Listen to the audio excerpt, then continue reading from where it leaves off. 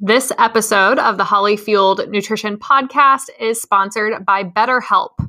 To get 10% off your first month of therapy, visit the link in the show notes, which is betterhelp.com/hollyfueled.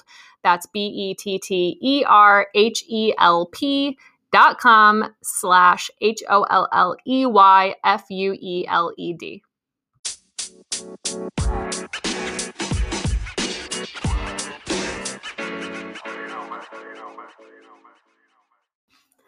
Hey everyone, and welcome to the Holly Fueled Nutrition Podcast. I am your host, Holly Samuel. I'm a registered dietitian, a certified personal trainer, and your podcast host today. I'm really excited for today's episode. I think it will probably apply to feelings and emotions a lot of people have experienced before you were an athlete, as an athlete. This is stuff I talk about, every single day with my clients. So let's kind of introduce our guest. Our guest today is Rachel Egan. She is a nurse practitioner at her private practice, Harborside Psych, which is located in Cape Cod, Massachusetts. She also has several other clinical roles as well that I will let her introduce when we get her on the episode. But she is going to help us talk about body image today. And this is a big topic. So I felt like we could have talked for 5 more hours and taken some deeper dives on some of these things because, again, I think a lot of this information is the most helpful when it's just repeated, because I know a lot of us are trying to work on body image, are trying to work on our self-esteem. And we know that it's not, a one podcast overnight fix. So I'm really excited to welcome Rachel to the show. Just as a disclaimer, obviously, this is meant for general educational purposes only. This is not a replacement for working with a physician or a dietitian or getting individualized medical advice, although I still think you will find this episode very helpful. Rachel's audio is very quiet.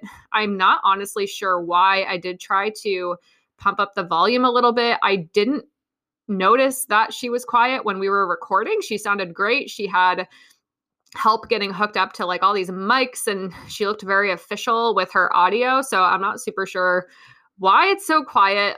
So hopefully that's not too distracting in the episode because it certainly shouldn't take away from how great she is and her expertise. But without further ado, let's dive into today's episode on body image for athletes. I am so excited to welcome BetterHelp as a new sponsor for this podcast. Thank you, BetterHelp, for sponsoring this episode of the podcast. BetterHelp is the world's largest therapy service, and it's 100% online. With BetterHelp, you can tap into a network of over 30,000 licensed and experienced therapists who can help you with a wide range of issues. To get started, all you have to do is just answer a few questions about your needs and preferences in therapy. That way, BetterHelp can match you with the right therapist from their network. Then you can talk to your therapist however you feel comfortable, whether it's a chat, text, phone, or even a video call. You can message your therapist at any time and schedule live sessions whenever it's convenient for you. If your therapist isn't the right fit for some reason, you can switch to a new therapist at no additional charge. With BetterHelp, you can get the same professionalism and quality you expect from in-office therapy, but with a therapist who is custom picked for you, more scheduling flexibility, and at a more affordable price. And you can do it pretty quickly.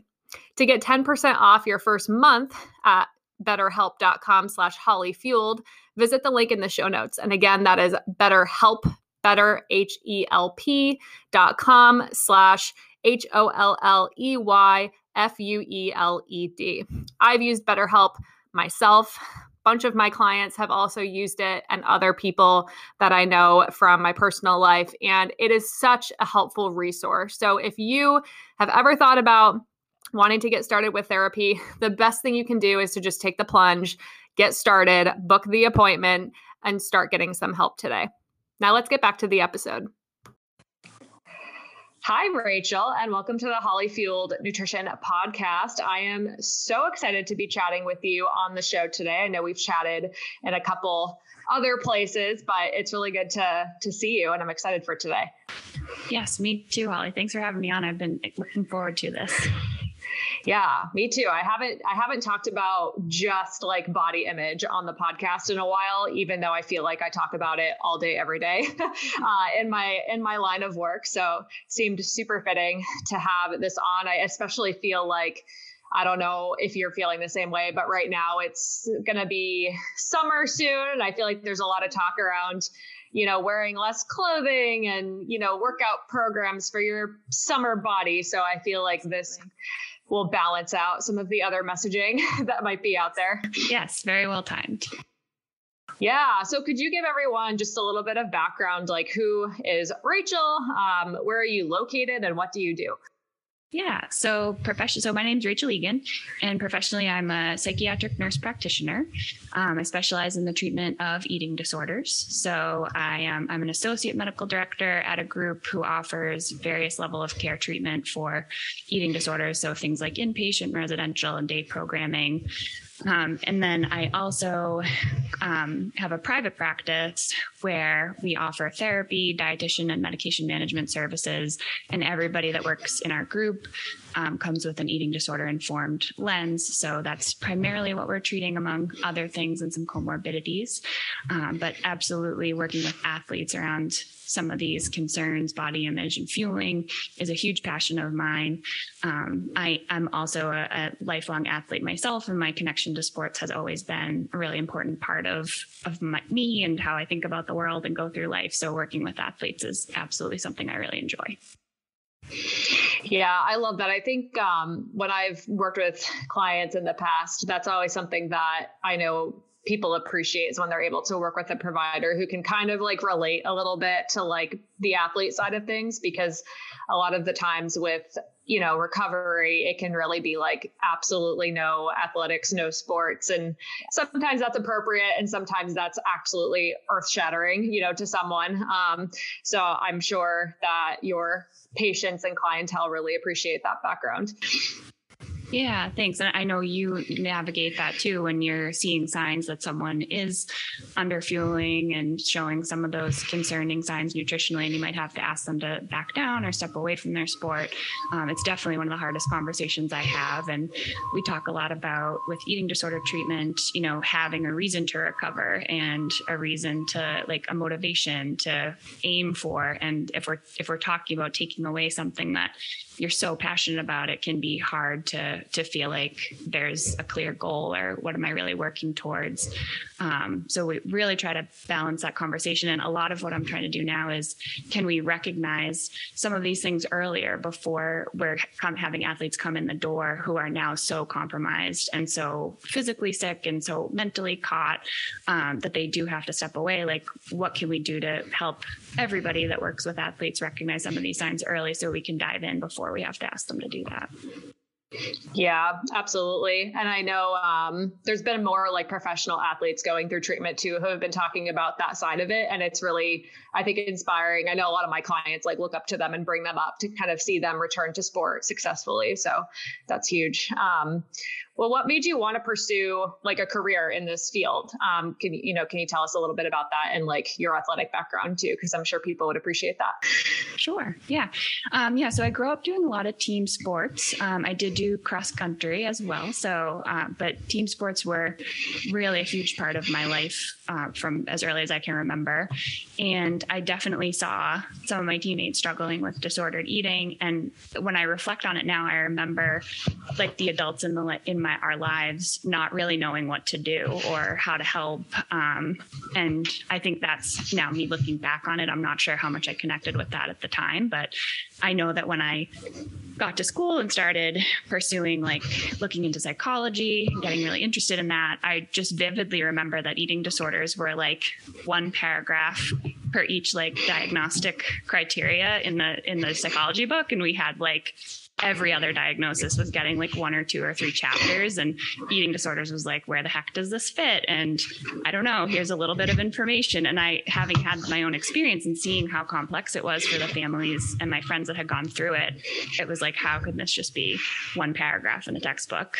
And then similarly, even in grad school, I feel like there just wasn't a lot of rich information. And I was interested in working with folks with eating disorders. And I also love that it keeps the medical side of my training sharp, because I think for nurse practitioners who go into the psychology or psychiatry field, there is a risk to kind of lose some of that cool medical stuff that we all learned, because you don't use it quite as much in our particular field. But working with eating disorders, we're frequently drawing labs and looking at vital signs and like weight data and trends. So I love that it keeps that aspect of stuff sharp for me.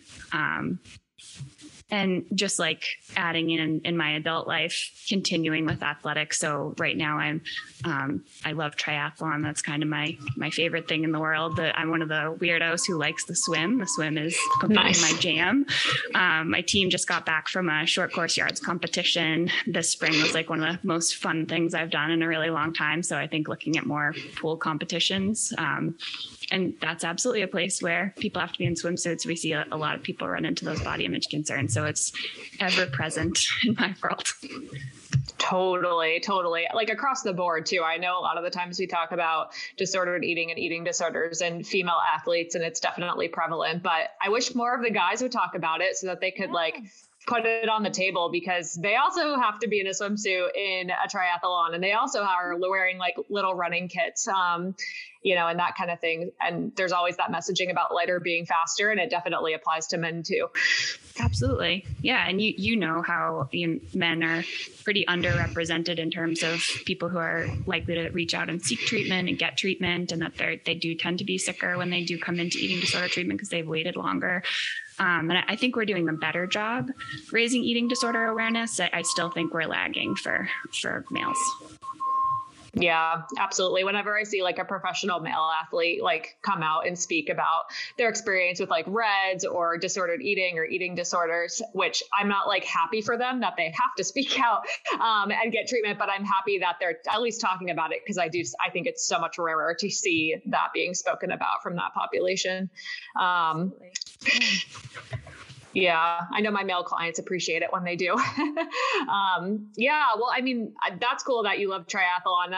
And very cool that you love the swim, because that's definitely, I talk to a lot of runners who are like, I like to do triathlon because there's running in the triathlon world. So you rarely hear about someone who likes to swim. So I love that. So, I mean, to kind of talk about like this, to get this conversation started about like body image, I think it might be helpful to kind of define body image. Like, what do we mean when we're talking about body image itself, and why is it important, like in the context of our health? Yeah. So I'd love to hear your thoughts too. But so the way I think about body image is, on the day to day, how do we perceive ourselves in our body, and how do we think about, like, what do we think about that in a way that's positive or a way that's negative, or are we neutral about how we see ourselves in our bodies? And how do we experience our like physical connectedness to our bodies? So not necessarily just looking in the mirror and experiencing our bodies visually, but how are we experiencing our bodies sitting in our chairs or moving our bodies around? Like, how are we thinking about that as we go through our days? And it's something that we're, of course, constantly getting feedback. Like, we are always in our bodies. So every single little thought that we have throughout the day, that feedback that we get from our body is going to shape our body image. So it's a summation of all the sensations that we get from our body, and then the value that we put on that. So whether that's positive, negative, or neutral.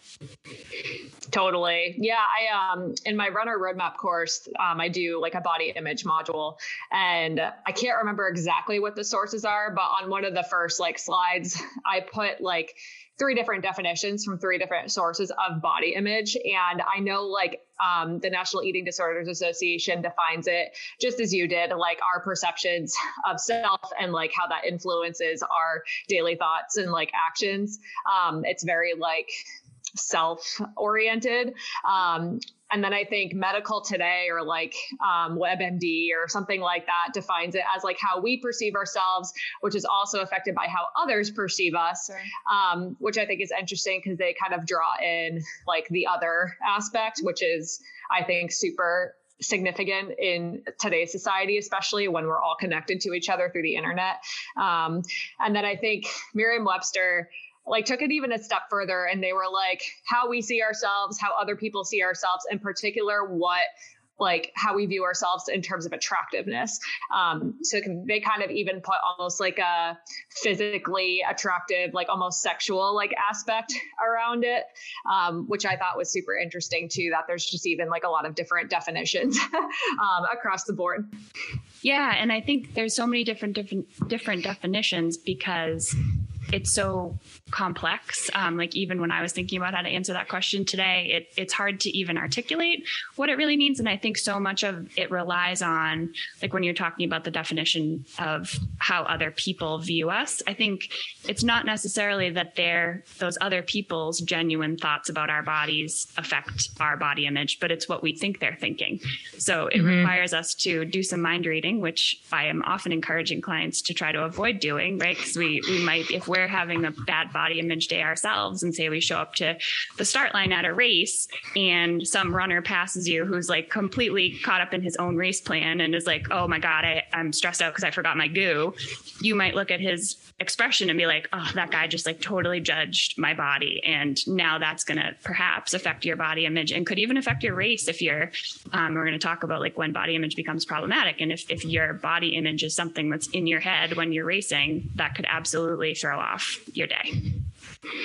Oh, that's such a good example, especially with like, I think the start line or like the expo of a marathon or a big race is like, put all of the most stressed people out in the world, like in one place and see what happens. Like everyone's so nervous.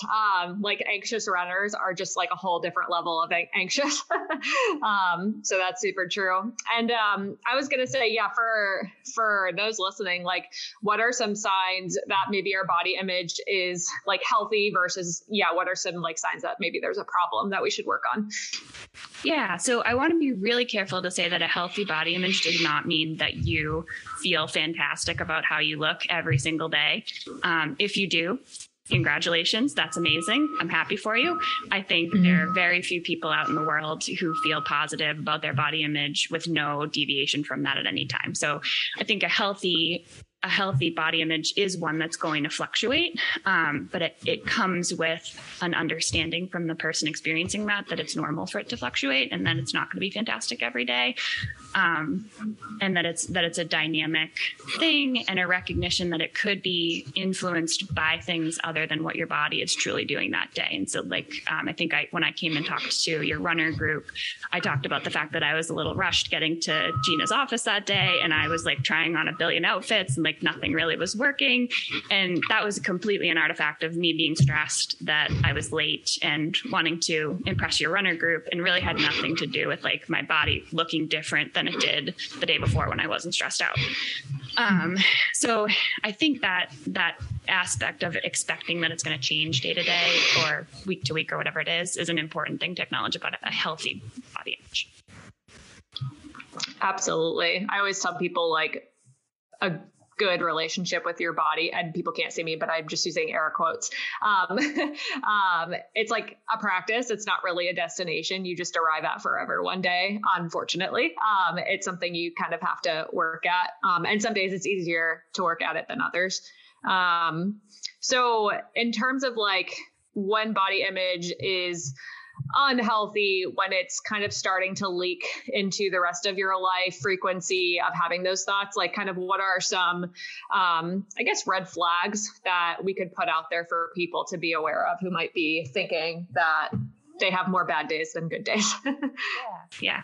So body image definitely becomes a problem if it starts to influence how you think about yourself in other spheres of your life besides just your physical body. So that's usually the first thing that we see, is that, on a day that you're having a bad body image day, quote unquote, that starts to make you think you're not as good at other things in your life. So that because your body image is not feeling good, you're not going to perform in your sport, or you're less than at work, or, that it represents something more about you than just an objective data measure. There's we don't think about our blood pressure that way, right? My blood pressure is low today, therefore it doesn't work that way. So when body image starts to dictate how we feel about ourselves in other spheres of our life, that's one warning sign, I would say, that's becoming a more negative shift with body image. I would also include that when body image starts to drive us to change our behaviors, or becomes the primary motivating factor for things that we're doing, such as underfueling some of our workouts, or not even workouts, but just underfueling our days being human beings out in the world. That's problematic because our fueling needs didn't change just because we're feeling differently about our body image. So if that's the primary reason that you're doing more training, more exercise, or eating differently, that's starting to become problematic. The body image is not what should be driving those choices.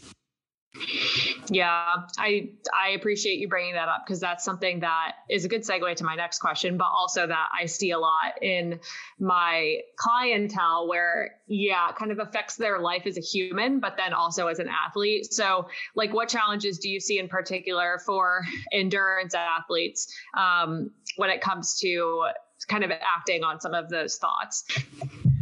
Yeah. So endurance athletes in general, right, we kind of are taught that tolerating more distress is going to lead to benefit.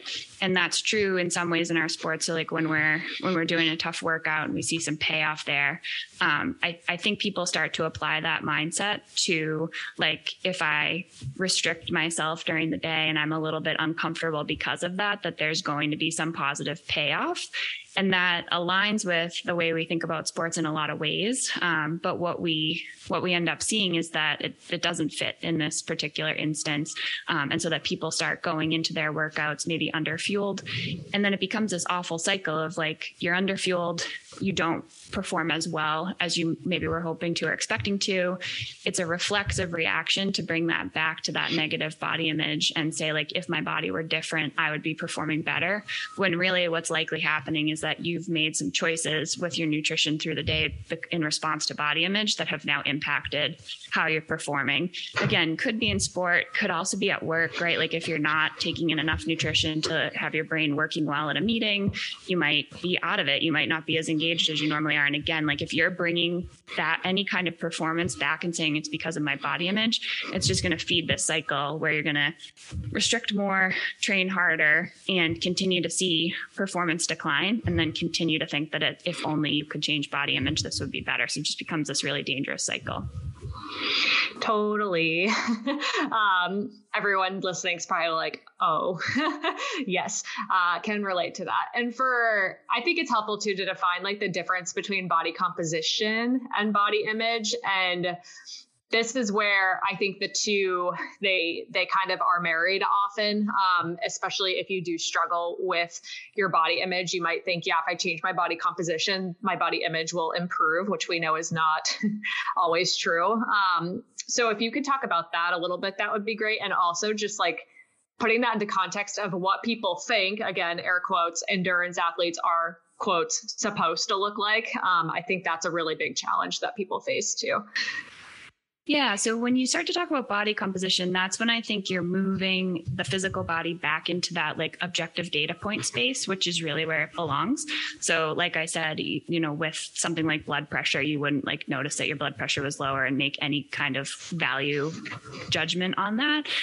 So when we start to talk about body composition, we are separating kind of the physical and the mental work that exists for our bodies. So the body image work is very emotional, mental work. And you can be working on body composition, typically with someone like yourself, who's a dietitian who might be able to guide you around that. But you can be doing that physical work, and either not needing to do the work on the body image if you're just able to focus on the body composition without a lot of big emotions around that. Or you might be doing your body image work separately, but really trying to put body composition into that objective data point space, just like anything else, just like, hey, I'd like my vitamin D level to come up. How can I make that happen? And I think if you're able to separate that out into that space, it becomes a lot more manageable emotionally, a lot easier to think about and work with. And it also can highlight where your body image work is, because sometimes body composition might be changing in the way that we're hoping, and people will notice that there's a huge distortion between what they're actually perceiving when they look at their body and then what's actually happening on paper. So that's actually helpful when we can catch it. Like, people might come in saying like, oh, I expected to have all these bad results with this objective data based on how I was feeling in my body this week, and then lo and behold, like, actually the data shows that things are going the direction that you would like. So that just kind of proves the point that there's more to how we think about body image than what's actually going on physically with us. Yeah, I like that conversation. One of my previous jobs was working in bariatric surgery way before I started in my own practice. And it was very interesting to meet with people who had lost literally like 100 pounds plus, some of them several times. And the big takeaway I took from that was that just because someone achieves the body composition they've kind of been targeting, it does not mean their body image will be what they want. I know a lot of those patients would find themselves in the same place mentally, even though they were in a much smaller body. And that kind of just really goes to show that, yeah, working on body composition like really doesn't always translate. In fact, sometimes it very rarely translates to actual improvement of like self-confidence and body image. And that work really has to be done in conjunction with or on its own. Absolutely. And I also will add that even like the way that you get there with changing body composition is critical too. And in something like a bariatric surgery where people are at risk for a lot of nutritional deficiencies going forward from that, I do want to point out that the more nutritionally compromised someone is, the more rigid, inflexible, obsessive, and distorted our thoughts about body image tend to become, which I think is one of the like cruelest aspects of these kinds of like disordered eating.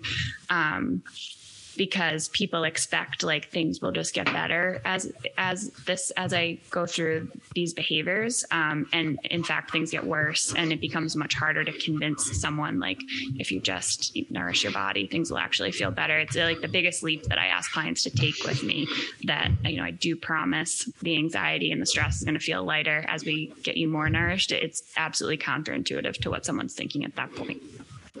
Such a good point. It is. It does matter. Like if you're going through a pretty drastic change, you're slashing calories, you're going into like a big deficit in whatever way, it's a stressful experience on the body, no matter if you're achieving that through surgery, medication, lifestyle interventions, hardship, like it does definitely matter. And that's exactly the point. So like in terms of the athletic community, when we do kind of have that elite athlete body composition that everyone kind of points to, oh, like that's what a runner is supposed to look like. And I know a lot of people, kind of think, I don't look like that at all. What am I supposed to do with that? Can you talk or speak a little bit to how representation in like what a runner's body looks like can kind of help, and just what people perceive in the media and how that can affect their mental aspect around body image? Because I know, like we said, if you're at that start line and you don't really see anyone that looks like you and you're having a bad day, that can really exacerbate those thoughts. Absolutely. Yeah, I think that the media is starting to head in the right direction with more representation of athletes in various body types and sizes. I think that for so long we had this idea that people had to look a certain way to perform in their sport. And then to your point, we're seeing a lot of athletes coming out saying like, well, I actually really had a pretty disordered relationship with food when I was at my peak training, or when I was in college, or, I wasn't ever nourishing my body. So it's likely that for many of those athletes, if they had been nourishing their bodies in a better way, their bodies would not necessarily have looked the way that we kind of think bodies should look when they're in some of those sports. And I would be really curious as we kind of hopefully move away from some of that messaging, like, I think we'll start to see people actually performing better in bodies that look a little bit different than what we're expecting. So I think hope the message from the media around what your body should look like to perform in your sport is super dangerous. And the only way to really stick it to the media, if that's motivating for people, is to do an experiment and see what your performance looks like if you adequately fuel yourself and set yourself up with a great sports dietitian, or find some way to get very reliable information about how to fuel yourself really well. And sometimes I tell clients, like, just do an experiment with me for like a month and see what that's like and see how your performance changes. And I think people often find, and once again, this comes back to the physical work being different from the body image work, but people often find like, oh, I'm actually performing a lot better in my sport when I'm better nourished, and perhaps when my body image is worse, but I'm performing better. And that again goes back to an unhealthy body image.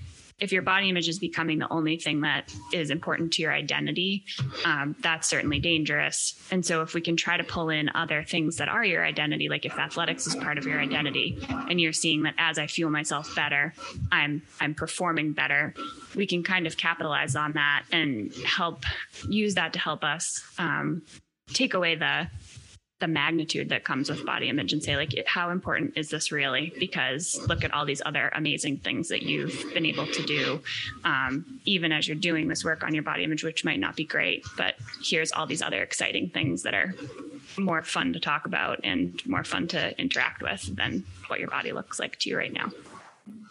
Yeah. And I mean, even on that in the same coin, like, I know when I put a question box up on my Instagram stories about meeting with you and like what questions people had or comments, one of the ones that was repeated was like how, like, any advice, recommendations, resources for grappling with if you're an endurance athlete and you're trying to work on fueling yourself and you're gaining weight, like just how to maybe stop comparing your current body to your previous body, your current performances to your past performances, especially because sometimes there is like it gets a little worse before it gets better kind of timeline to that arc.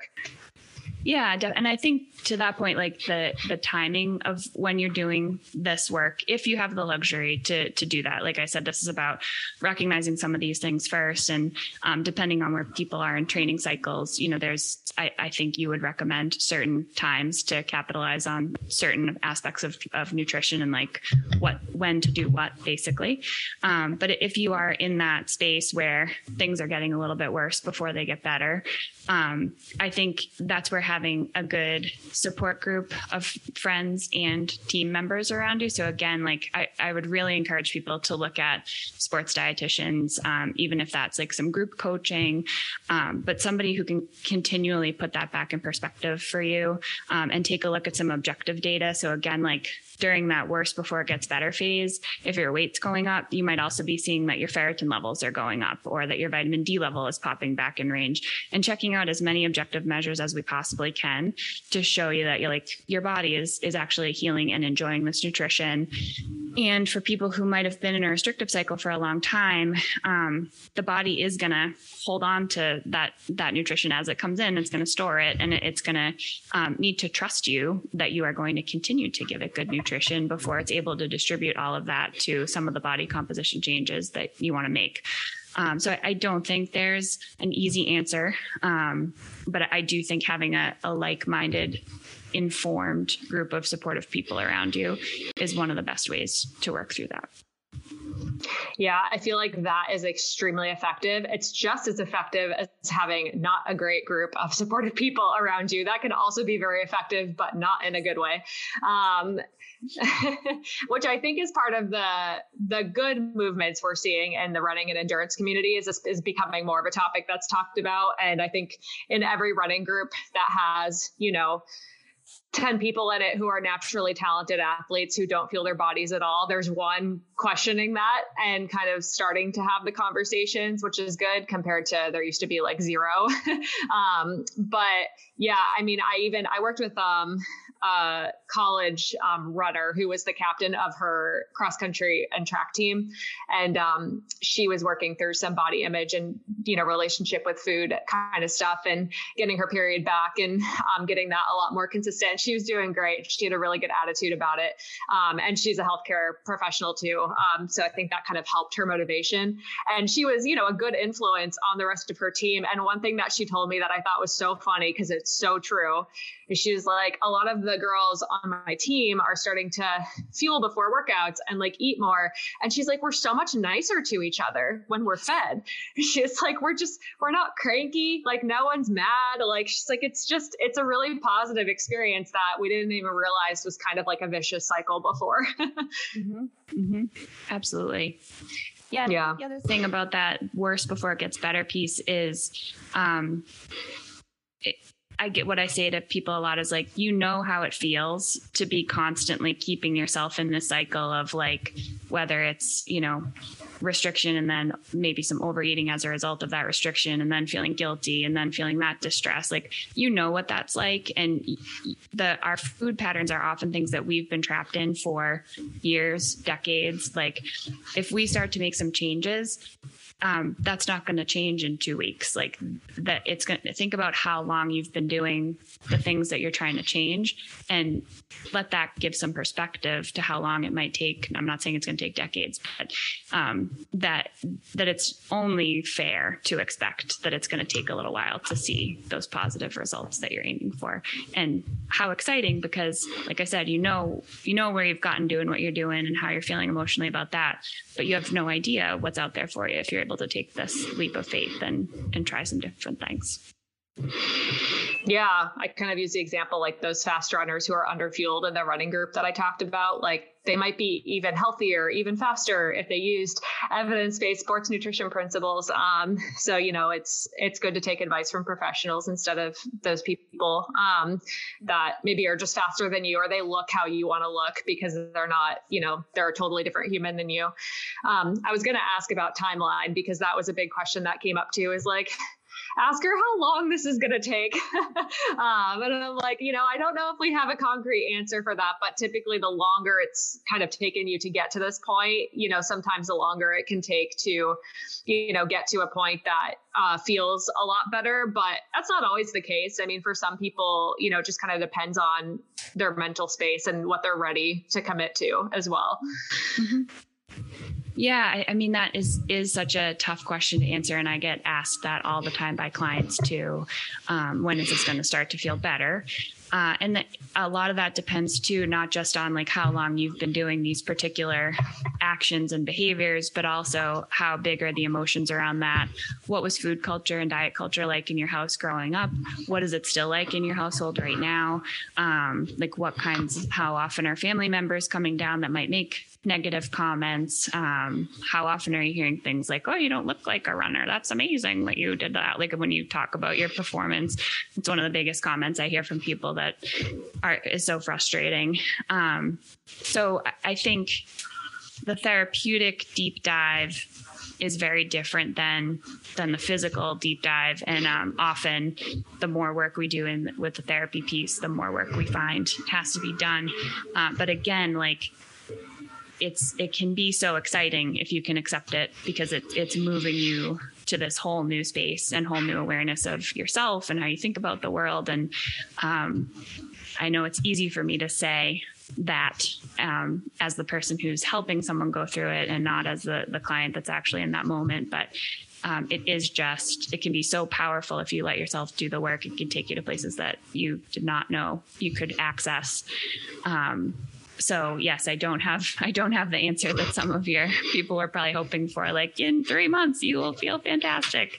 But I can promise that this work will get you unstuck and move you to different places that you thought you probably could never quite reach. I think everyone wanted to hear like 2 weeks, but that answer works too. No, it's honest. I love it. And actually that's a good segue too. Like, let's talk a little bit about triggers, and like things that can maybe turn a decent moment into like some of those more negative thoughts that are from, are very common from like your past or that you're trying to work through. I think to kind of use the endurance community as an example, like I know a really big thing that can spiral people is race photos, or like looking at yourself in your, race day outfit in the mirror before you head out the door. So what can you tell runners or endurance athletes who tend to do that thing where they kind of connect their performance to their appearance? Like if their performance went bad, they're like, oh, well, I hate the way I look in pictures. That must be why, compared to someone who's saying, oh, I feel like I look really good today, so therefore I'm going to have a good performance. Like, can you speak a little bit to that dynamic? Because I think that's probably speaking to people as well. Yeah, definitely. Yeah. Race photos are something I hear about, photos in general, hear about all the time. And so I'll talk a little bit about photos and good ways to work with them. But to your point about like how to shift your mindset and not be bringing everything back to that body image piece and like letting that explain everything. One thing I would say is think about how much emotional effort and energy you're putting into thinking about your body image and trying to perhaps change that. And what would happen if you took all of that energy and put it into other aspects of your training, and how powerful that might be to improving your performance, and what you might let yourself do or let yourself try if you took out that body image piece. So that this gets at like what's called acting as if. So like, what if you could just try out telling yourself today, the body that I'm in right in this exact moment is fully capable of doing whatever it is, getting me a PR, hitting that training goal, completing my training cycle for the week, or whatever that goal is. Like, what if you just let yourself believe that as a mental experiment and really tried to just do some thought stopping around as soon as that thought comes up, like, oh man, like that interval was slower than I really thought it should be. Like, if you feel that body image thought coming up, like, okay, there it is. Like, now let's put it over to the side and let some other thoughts come up. Like, what else might be driving that? Like, what else could have happened? Have you had enough to drink today? Did you take your salt tab? Is today the first warm day of the season in your area? I think like so often the body image just becomes this self-punishing thing that we let like just mask all these other subtle differences that might be really affecting what's going on for us. And so not just you can use it on race day, like tell yourself when you get to the start line, okay, I'm going to race this race as if my body is exactly prepared for what I'm going to ask it to do on race day. And you can apply that anywhere in your training. Just, it's again, like a little mental experiment, a little bit of a mental game. But people connect pretty powerfully to that, and can actually really make some big differences trying to take that mindset forward with them in training. Yeah. And I think the more you practice flexing that like positive or at least neutral self-talk, the stronger that muscle gets. And the more you practice flexing the negative self-talk, the stronger that muscle gets. So I know like when I talk to people about this, at least at first, sometimes it can feel really cheesy to like, look at yourself in the mirror, say positive affirmations, or try to avoid body checking if that's something that works better for you in general. And kind of say, no, you're doing great, Holly. You're fueled for this workout. Like, and try to use some of that self-talk. It feels kind of cheesy and forced, but eventually that becomes a bit more of your like knee-jerk reaction, which is super helpful. Like there's so many studies on like positive reinforcement is more effective for people performing to their, to what they're capable of compared to like negative reinforcement. Even when I did a VO2 max test for a study at UNH, where I live, that's the university where I live, last summer, and VO2 max tests, I don't know if you've ever done one, but they're terrible. They're so hard. Like they're basically asking you to max yourself out on a treadmill. And then they're pushing you even a little bit farther than what you think you're capable of to get the data. and they wanted good data because it was a research study. So they weren't telling me that I sucked and that I was terrible on the treadmill. Like, the girls were great. They're like, Holly, you're doing great. You're doing really well. And it was very clear to me that it was, like, they were very intentionally timed statements. Like, every 30 seconds, they were supposed to give me positive feedback. And I just, and I did I reached my potential in the VO2 max tests, which is so funny to me. I'm like, yeah, even that like very simple, like, show of that, it seems kind of cheesy. At first they're telling you good job when you're running like really slow at the beginning, and you're like, thanks. Like, yeah, I am doing a great job. And then towards the end, you're like, screw you, don't talk to me, but it's still helpful. So, if that translates to your own internal self-talk, also very helpful. Yeah. And you just spoke so much to like the other factors that make that mindset shift, right? Like when you're running at an easy pace and you're like, yeah, I got this, don't worry about it. Yeah. And that crankiness when you get up to that high level of exertion. And that's what I mean by like letting ourselves think about like what else is driving our thinking about our performance besides body image. I know for me, one big discovery I made was that when I start to have negative self-talk during races, I typically need salt. Sometimes it's a goo, but it's often salt for me. And that was a big discovery. And it's amazing. Like, I go in with my race plan of salt every, hour, 45 minutes. But sometimes I'll be like, man, I am like, I'm at mile 8 of a half marathon and I've just decided that I can't do this. And I was an idiot forever coming out and trying to do this. And why would I even think that this was something I could do? If I pop a salt tab, even if it's earlier than I had planned to, within like 10 minutes, I'm like, okay, I got this. This is great. I don't know what I was worried about. So it's so important and so powerful to start to recognize that whatever is making, like, the body image might be right where we land ourselves, but there's so many things behind what gets us to that thought. Yeah. And if you had like a restrictive mindset where you taking the extra gel or taking something sooner than you thought you were allowed to was like a barrier, then yeah, you would have continued to feel bad.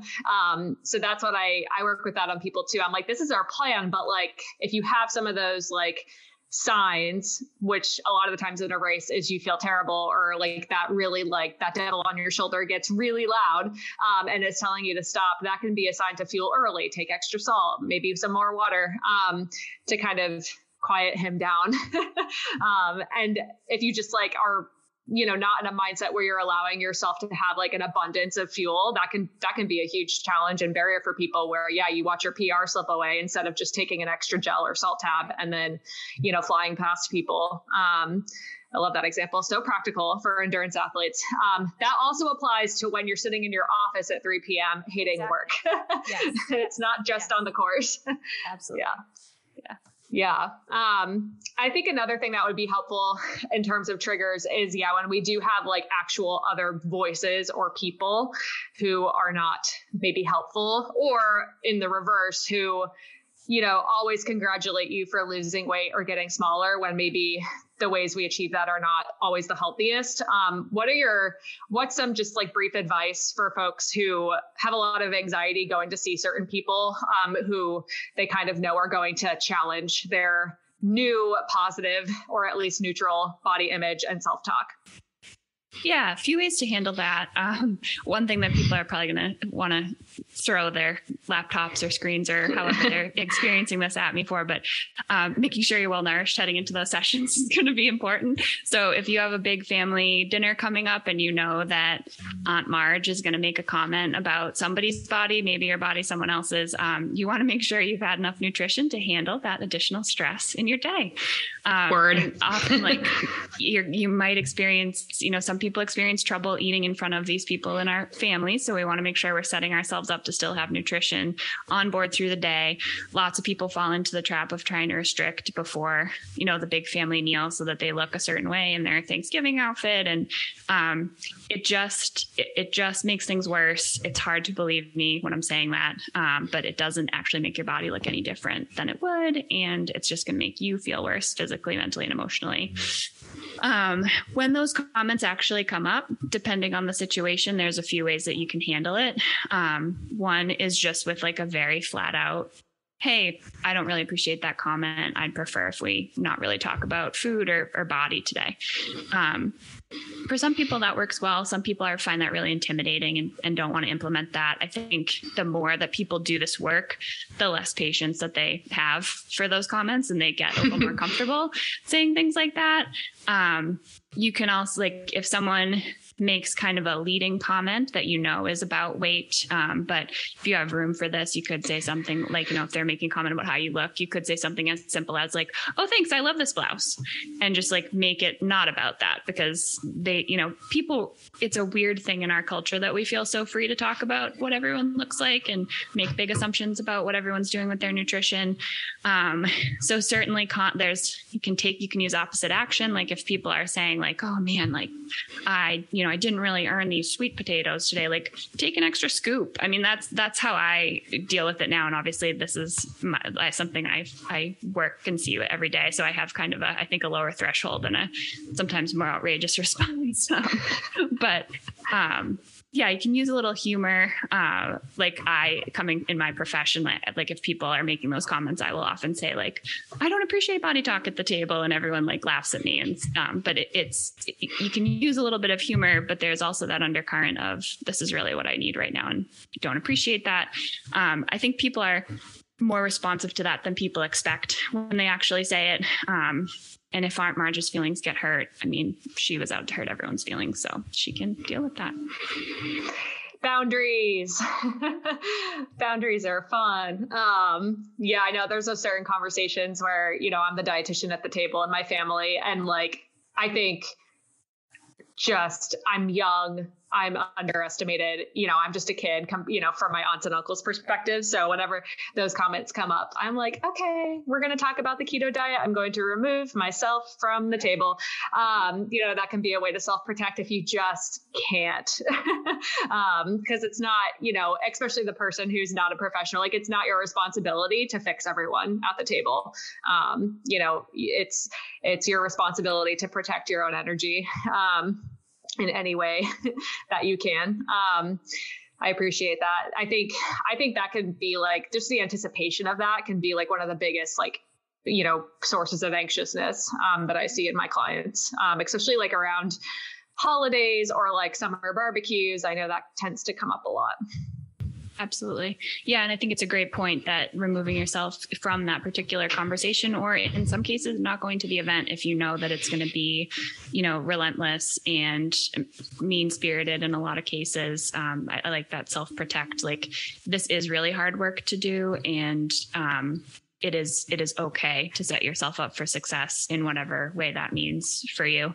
And if that does mean avoiding things that are going to be triggers, certainly, at least for a while, that's okay. And then building some strength and confidence around how to navigate those.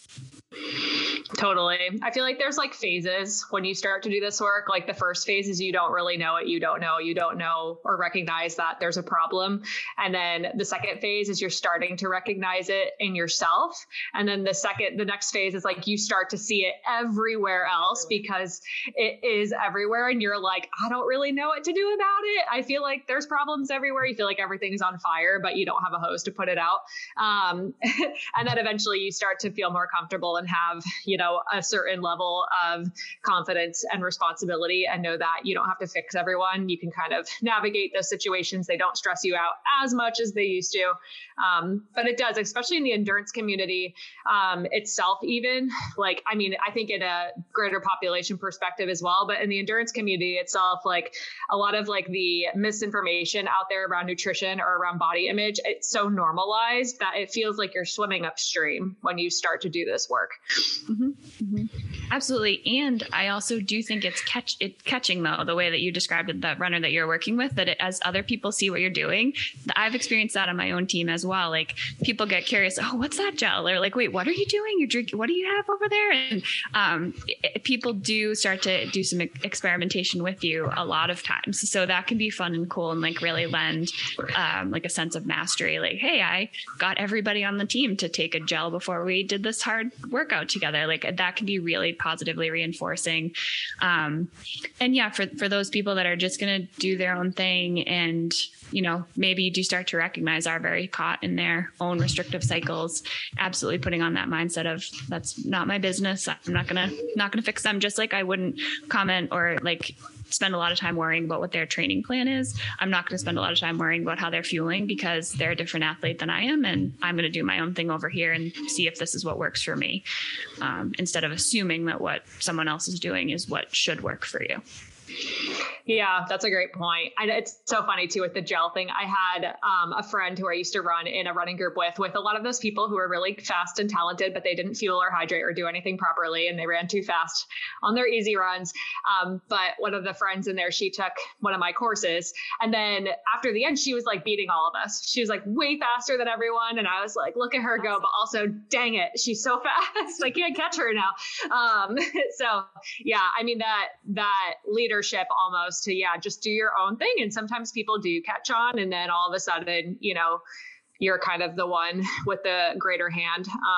It's super helpful for me too. It just kind of, and it just spreads outreach, which is helpful. Yes. Yeah. Is there anything else you want to add before we kind of wrap this conversation up? Yeah, I did want to just jump back to the pictures because I feel like I got distracted and went down another road, but that is such a good one, race day photos. And some of the work that we do with clients around that is taking a look at the picture and trying to remember how you felt in that moment.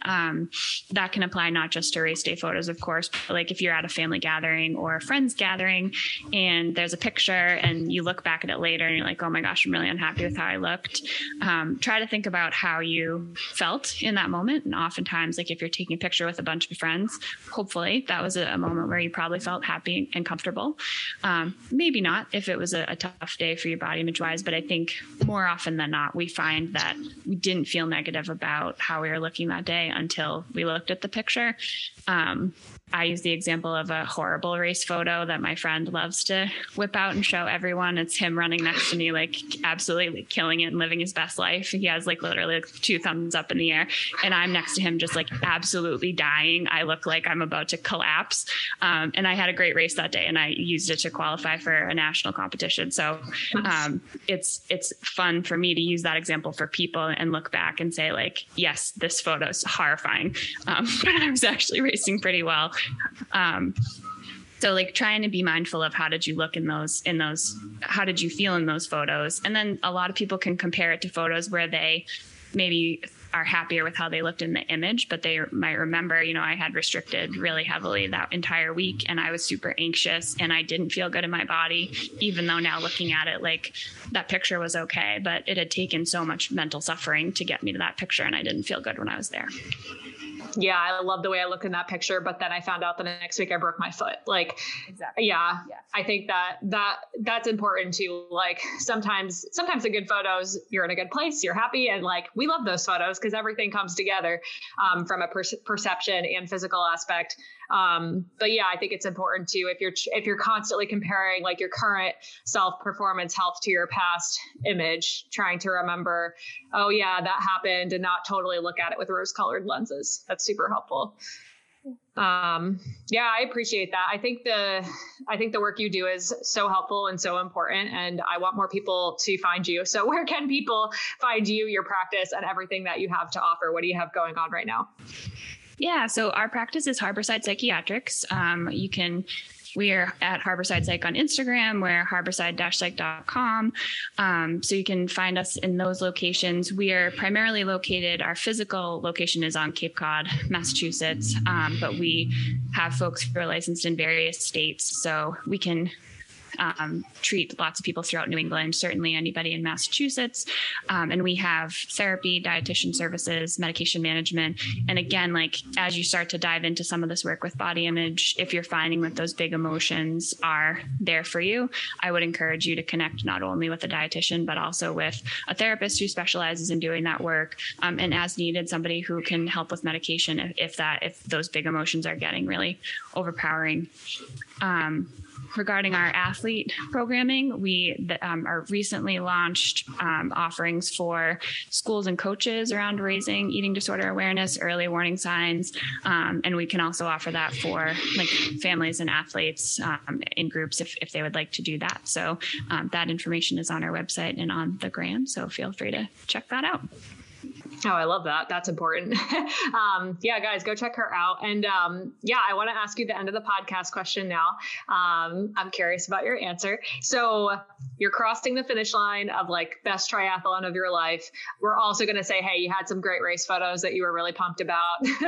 Is capturing the essence of the day. What song would be playing at the finish line to embody how you are feeling in that moment? Yeah, so I have to say it's going to be one that people have said on here before, which I had thought of my answer before I listened to your episode with the Kirsten Screen. But nice. Queen, Don't Stop Me Now was my immediate knee-jerk thought. And so I have to stick with that, even though I feel like, a little basic that it's been now said probably 3 times on your podcast. But if Kirsten Screen said it, I have to say like, that's pretty cool too. So yeah, all the people who have said it have been very cool. So, and that is a great song. I'm always like, I think that's maybe the only one that's gotten repeated. I'm surprised more of them haven't gotten repeated, because some of them are really popular, like Timber by Kesha, or like some really like big hit type song. So I love that. That's definitely on my marathon playlist. So awesome. Well, Rachel, thank you so much for bringing your expertise to this show today. This conversation, I'm sure, will help a lot of people, and I hope that they go check you and your services out as well. Thanks for having me, Holly. This was awesome.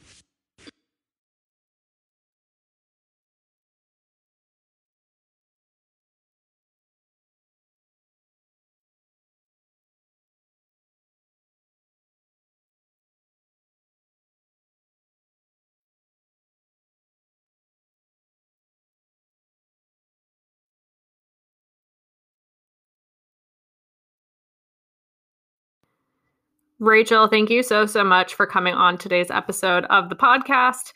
It was very much appreciated. I hope you guys got some good tips and tidbits, maybe some mindset shift light bulbs out of this episode. Make sure you're reaching out to someone like Rachel or myself if you are looking for support with your body image and or nutrition. A lot of the times those go hand in hand, but they do need to be worked on as their own things, as we discussed in today's episode. If you are looking for support, I do have my next round of my group coaching program called the Strong Runner Academy Nutrition Group starting up in August. So feel free to join at the link in the show notes. You can visit hollyfuelednutrition.com/group coaching and learn more about that group there. We definitely focus on body image. And I also think talking about these things, while it can be intimidating in a group setting with strangers, is often extremely productive in a group setting of like-minded individuals working on the same things as you. Like Rachel kind of said in the discussion, it just really helps you feel like you're in a community and like you're not the only person who has ever had these thoughts or struggled with these things. I find my Strong Runner Academy Nutrition Group members tend to do the best when it comes to body image and mindset shift, the fastest over the course of the 12-week program because of each other. It's really helpful to talk about some of this stuff in a group capacity. I'm not going to ask you to divulge all of your deepest, darkest secrets or worst thoughts ever in front of people you don't know, but it can definitely trigger some really interesting thoughts when you're learning from other people, including, professionals like myself. So Rachel has come and spoken for that group program before and done a separate training on body image in addition to the one that I provide in the group. So if you're like, I want to focus on nutrition and fueling and understanding how much I need to eat to support my training and my life to improve my health, what you should be doing like before, during, and after a run, what, different types of runs you need to fuel differently for, how to create a race day nutrition plan. And then in addition to all the body image and mindset stuff, like this is the program. This is why I designed it with you in mind. And this is why it has been running for the past 2 years. So make sure you check that out at the link in the show notes. Thank you guys so much and happy running.